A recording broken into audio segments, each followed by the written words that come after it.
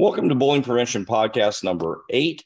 We're looking forward to talking today about what you can do if you're being bullied. And this is not for kids.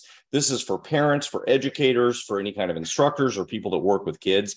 But it also could be for kids. So if you're a kid and you're watching this, that's great. And parents, you could have your kids watch this and we can talk about exactly what they can do. But I really want to encourage this to be for the adults or caregivers or people that work with kids or educate kids so that you can have some ideas and things to do, and not really just ideas, but give you a step-by-step method so that you can help kids work on what they need to do to help them when they get bullied. Now, bullying is a complicated thing. And let me start out by introducing myself in case somebody hasn't watched some of the other podcasts. This is the first time that you've seen us. And maybe you skip right to this one because you wanted to know, I don't care about all that other stuff. I want to know what to do. Well, I'm going to summarize a little bit of what we talked about so far so that you can't do that. But my name's Greg Moody. I'm Dr. Greg Moody. I'm an 8th degree black belt, chief master instructor, and I've been working on bullying prevention for, probably 15 years now. By the time that I've been doing it for about 30 years, really, in the work I've done with kids. And in the work I've done in psychology and in martial arts and in working with kids directly. My background is I've got a PhD in education, a master's degree in counseling, and my PhD in education is also in counseling psychology. So I work with, a specialty is working with kids, and that's all my doctoral work has been in that. So it's important to know that that's kind of my space to come from. That's what I really am passionate about and love. And what I am passionate about is two things: is preventing bullying, but also understanding bullying in a way that you can make concrete, so that if you don't understand bullying, then you won't be very good at preventing it. You'll make a lot of mistakes because you'll miss some of the common myths. You'll miss, M-I-S-S, some of the common myths, M-I-T-H, that are out there about bullying. And what people think is common sense is almost all wrong about bullying. So watch the other podcasts, and as we go through here, I'll summarize a few things that'll be part of our training that we do. We've done a lot of this training with hundreds and hundreds of kids, if not thousands of kids, I think, across the country. The people that I've trained have done a lot of this work in various ways. Some of this will be new for them, but it's going to be a little bit different for maybe them, even if they're watching this podcast. So a few things about me. You can see some of my podcasts also on drgregmoody.com and see my books at amazon.com/author/Greg Moody. All right. I don't have Dr. Laura or Senior Master Laura Sanborn here today, but we'll muddle through and we'll invite her to be at one of our next things. So bullying is something that is intentional. This is a couple of things with the definition. And when we do work with kids, we have to make sure that when we're asking them about bullying, we understand the difference between conflict, which is another thing that I am passionate about and specialize in.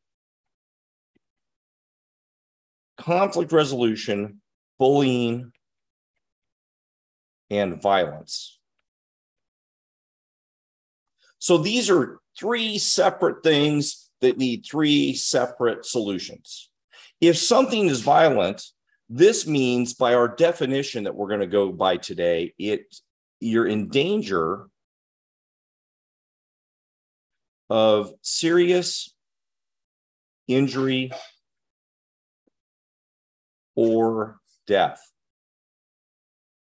Okay? So if something's violent, it's not the other two things. It's not conflict resolution. It's not bullying. You're in trouble. And you then need to do some self-defense.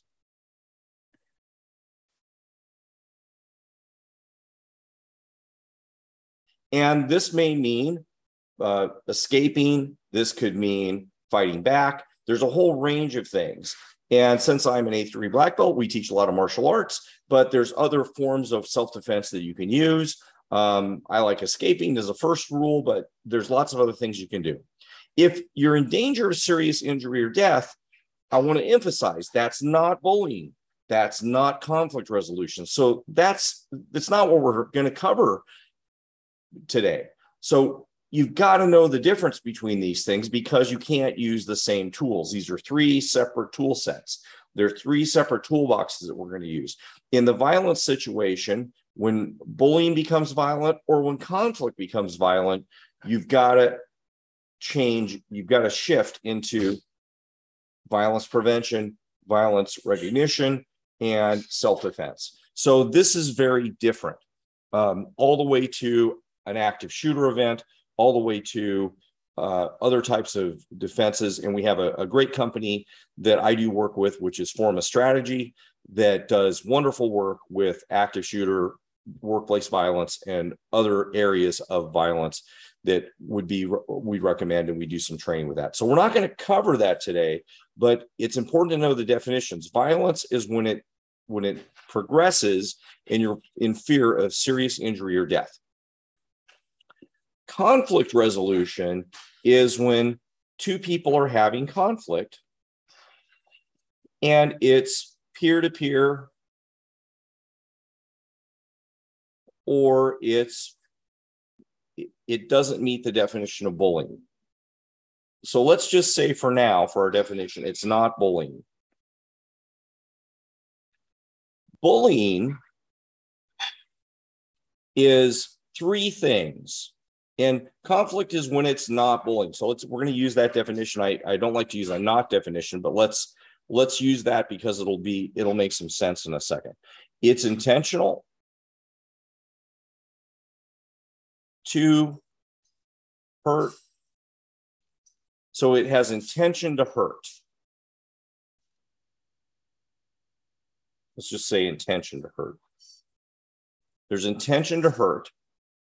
So conflict, I might hurt you. I might hurt your feelings. I might make you mad.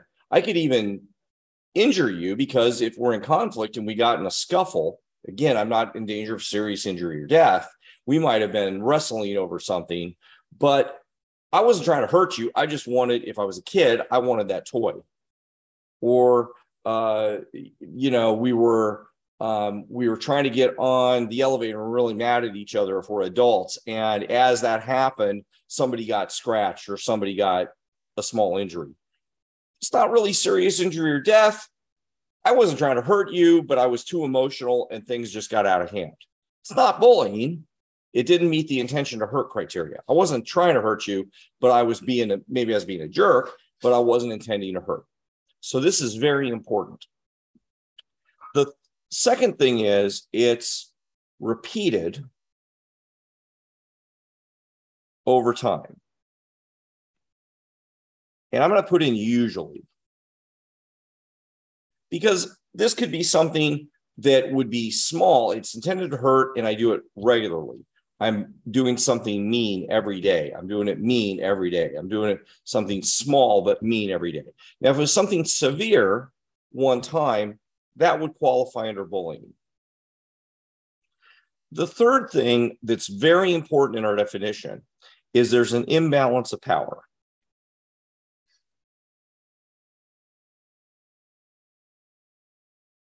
So let's talk about that.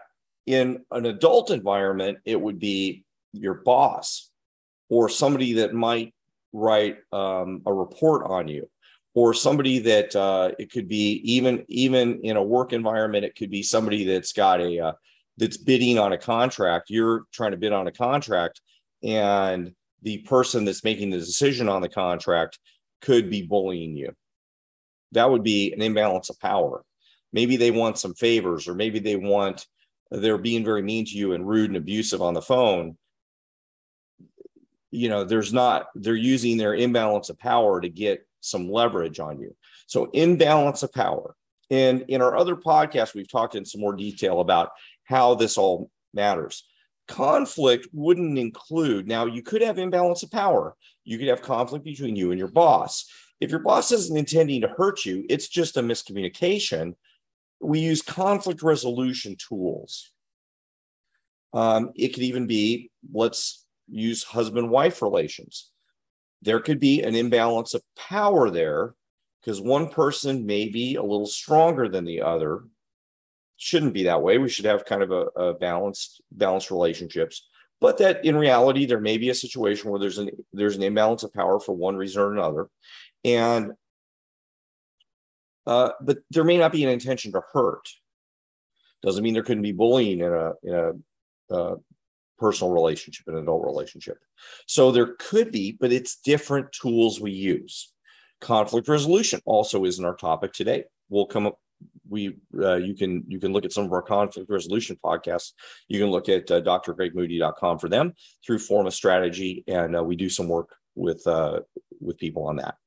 Bullying is different. Bullying is going to need different rules, because if there's an imbalance of power, well, why do we need different rules? First of all, if there's an imbalance of power, we may not have the capability to just negotiate. We may not be able to use certain tools that we would have if it's peer-to-peer. We may not be able to be reasonable with the other person that we have a conflict with. It's not the same. If the intention is to hurt, not just to get resources, or not just to win an argument, or some sort of other thing, then it's an emotional difference. So bullying has a lot of different components than these other two pieces. So conflict resolution and violence use different methods to get through. Okay, so first we have to establish, before we deal with bullying, is it bullying? And I've been in lots of environments, especially when I teach bullying prevention, where the first thing that happens is some event happens and somebody calls it bullying, and usually it's not. I was teaching at a school in Tucson, Arizona, and the principal walked in. The principal should have been in our training, and the principal said, "Hey, there's a bullying situation. I've got somebody stealing posters off the wall that another kid put up." Was that bullying? It sounded like one kid was just vandalizing and the other kid didn't like it. I don't know that the first kid had anything to do with the second kid. I don't know that there was any intention, or now there might have been. There might have been a long-term conflict, the second kid, but it could have been that the first kid and the second kid just had a big fight with each other. We don't know what the situation is. So we don't know. And there's certainly, I didn't notice that there was necessarily an imbalance of power. So that would have probably been, likely, my guess is that would have been more in the conflict resolution stage. They needed to have those kids sit down, or they need to just deal with the kid that was stealing the posters, who sounded like the problem, and there need to be some consequence for that kid. Probably didn't even involve the first kid. The first kid kind of got, the bad end of the situation because his posters got taken down. Yes, he was the one that was the recipient of the bad situation, but there wasn't really any relationship between them as far as I could tell. So there didn't need to be the same kind of interaction. So we need to understand this first if we're going to be good at helping kids. Remember, about a third of kids are involved in bullying. So if we don't understand this, we're missing out on a lot of situations. If you remember our last podcast, 4% of parents think their kids are being bullied from our data. And for the martial arts group, 27% of kids were getting bullied. In the general population, about 14% are getting bullied, but about 2/3 of kids are involved in bullying. I'm sorry, 1/3. 1/3 of kids are bullying in one way or the other. So this is a big deal, and most people don't understand it, and that's why it doesn't get identified. For teachers, remember our other data, only about 10% of bullying gets recognized. So this is the reason why. All right, so let's talk about what to do.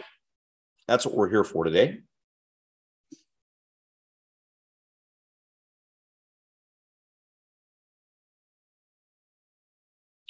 The first stage, now I'm going to give you some categories that you can work with your students on, kids on, or if kids, you can work on these things too. But I'm going to put this in terms of what you can do as a parent and what you can do as an educator to work with your kids. So one of the first things that you would do is work with them on how they think. Now, some of this comes a little bit from, by the way, do a little bit of work. We may end up doing a little bit of work on cognitive behavioral therapy here when we were talking about this with kids. But the first piece of it is how they think. So chapter 1 or part 1 of this is how kids think. And the first piece of this, when we talk about how they think, is make sure that they know what kind of areas, now this is, by the way, all this training is for kids, whether they're being bullied or not. But if a kid's being bullied, what do you do and how do you help?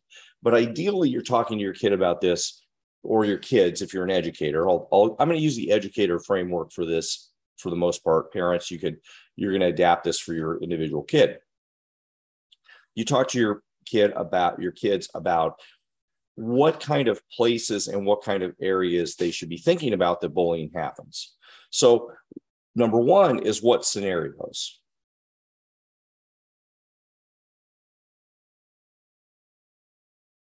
So first thing in the think category is what scenarios might happen, what things are bullying, what things aren't bullying. And that way you can help them with the definition, what's bullying and what's not.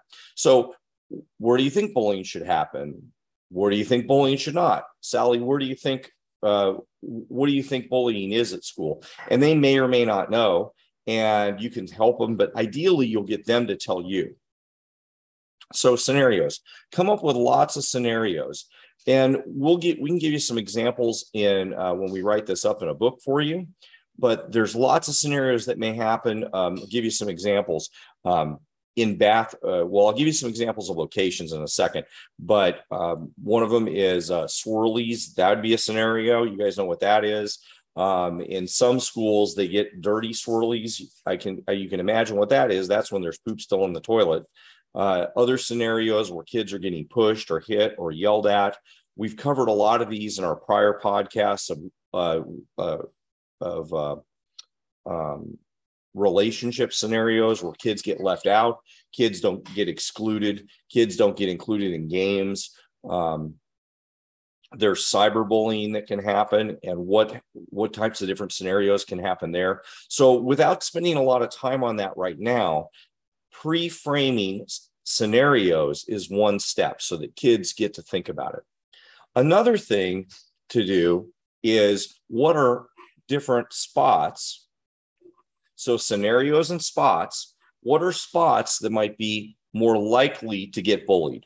Where are places like where are places on the playground where kids get bullied? And you can just ask the kids, where do other kids bully kids on the playground? Oh, it's behind the big tree where the teachers aren't, or it's in the bathroom where there's no cameras, or it's over here in this part of the playground, or maybe the teachers are not really, they're congregating in a different place. When we do training for teachers, we talk about how they can be distributed around the playground, so they make sure they find, they can identify where bullying can happen and where discipline issues would happen as well. So it's not just about bullying. A lot of times we survey and test data before a school, before we work with a school, so we know where the bullying's happen as well. Hallways, bullying can happen. And mainly where there's not as much adult supervision. You would think, and if you heard from our prior podcast, you would think that bullying often happens to and from school if they walk to school. A lot of kids don't walk to school now, but very frequently bullying happens in the classroom with the teacher present. So knowing when that's happening, knowing where that's happening, you might find out that your kid's being bullied, or that some of your kids, for educators, are getting bullied. The third thing is, so scenario, spots, and the third thing is focus. So awareness and focus is how they can keep, as they think, their eyes up and look for some of these things. So if you know what bullying is and you know where it's going to be, then you can focus on it. So scenario, spots, and focus. This is the first step to being able to prevent bullying. So that's the first part of thinking. The second part is, one of the things with focus and spots is also focus on kids maybe that have a bad reputation, or that you know which kids are also, which kids are bullying other kids. You know the kids that are bullying other kids. Who does it? Now, if you're an educator, that may be a little awkward in the classroom because it may be one of those kids. So you may have to figure out a way to ask that question in a way that's not going to call out other kids. because the kids may not want to talk about it. The second piece of thinking, so this is your cognitive. And the second piece is going to be your physical part of thinking. Now, what's physical part of thinking? Is going to be breathing. And in and hold your breath and out. In, hold your breath. And we're just going to call this 4-by. And this comes from a lot of things. You could, in the military, they call it tactical breathing, but in counseling and psychological work, they'll just call it 4-by breathing. And if you breathe in, hold your breath, and breathe out and learn to control it, it does a lot of things for your body. It helps calm you down, it lowers your heart rate, and it helps you make a decision more clearly. So breathe in for 4, hold for 4, and out for 4. This is helpful for lots of things. It's helpful for sports. It's helpful for test taking. It's helpful for lots of other things. So you can get away with helping your kids do 4-by breathing for many, many, many different scenarios. So you don't have to paint it as a way to do this for bullying. But when you are talking about bullying, if somebody's upsetting you, if somebody's pushing you, if somebody's doing something that you don't like, breathe in, hold, and breathe out. And I just did it, and I modeled it for you, and that's how you would do it. You could also prompt breathing by role-playing bullying situations. So you could have kids stand up, and somebody could say something to them. We like to use "you're purple" because that's not a really like a mean word, but you can tell them, imagine the worst thing somebody would say to you, but don't say it. And when they imagine that, you can say, well, okay, we're not going to say those words, but imagine somebody saying it instead of saying that, they're going to say, "you're purple." Well, and kids usually laugh when they hear that. So I'm not going to say that, but imagine when they say "you're purple," it's really one of those bad words. And then they can pair up and say "you're purple," and they've got to breathe. They got to do the 4-by breathing. Or they can do in a classroom setting, I wouldn't have them push each other. In other settings, they could. If you're a parent of a kid, you could push your kid and just gently, just slightly, just really touching them, and they can breathe. And kids could lead that drill, and they could walk around leading the drill. So this is a way to thinking. So you've got cognitive and physical, and then the last one is choice. So what would their decision be? So the last thing is decision. So that's the last part of think, is they have scenario, spots, focus, they breathe. And these are all drills you can do with them. Obviously, you're not training them to remember all these like a mnemonic or anything of that nature, because I'll come back to this, but these are just different drills, and you read through these as you or make some notes on these and practice them. The decision, what would they do? So they've got different decisions they could make. One would be to walk away. They could change what they think, and we'll come back to that. And then that's our main category here, is change what they think. And the last one is get support. And the support could be from their friends or from their teachers. Now, if you're an educator, you've got to have the right idea here. It's easy for you to say, come to me if anybody bothers you, but that may be counterproductive for them. If somebody's getting bullied and they come to you as a teacher, that may end up putting them in the crosshairs. So we've got to figure out a situation where that they know that if they do come to you, that the process in the school is not going to keep the kid that comes to you safe. That's when we develop a whole big program. And I do recommend the Olweus Bullying Prevention Program. When they develop a whole big program to make sure that the procedures in the school are correct, then when a kid comes to the teacher and says, "hey, this is happening," then the process is set up such that that kid doesn't get in trouble with the other kids later. So we want to make sure that the kids know. And if you're a parent and you tell your kid to get support, tell you or tell the teacher. We have to make sure that we know what to do. In a later chapter, we're going to tell you as parents what to do when your kid says, hey, something's happening in school. What do I do? Because you running into the school and causing, making a big, lighting some fires under everybody may or may not be the right thing to do. So we'll talk about how to do that in a way that you get good results from it. Okay. So get support. Now let's talk a little bit about the thought part. So the thought part, usually when we think stuff, when we feel really bad because somebody's bothering us, and your kid feels sad or upset, or they get really anxious because they're getting bullied, it's pretty hard to change that. And what we really want them to do is get support or get help. That's what we want them to choose to do. But when they're scared or they're upset or something's happening, it's pretty tough. And I want to give you a little tool here to use. And you may at the end just have to give them support. I mean, what you do need to do is give them support either way. In the middle of this, you can help them with this a little bit. But what parents, or what happens in life for anybody, is you have events like bullying, and they turn into some emotion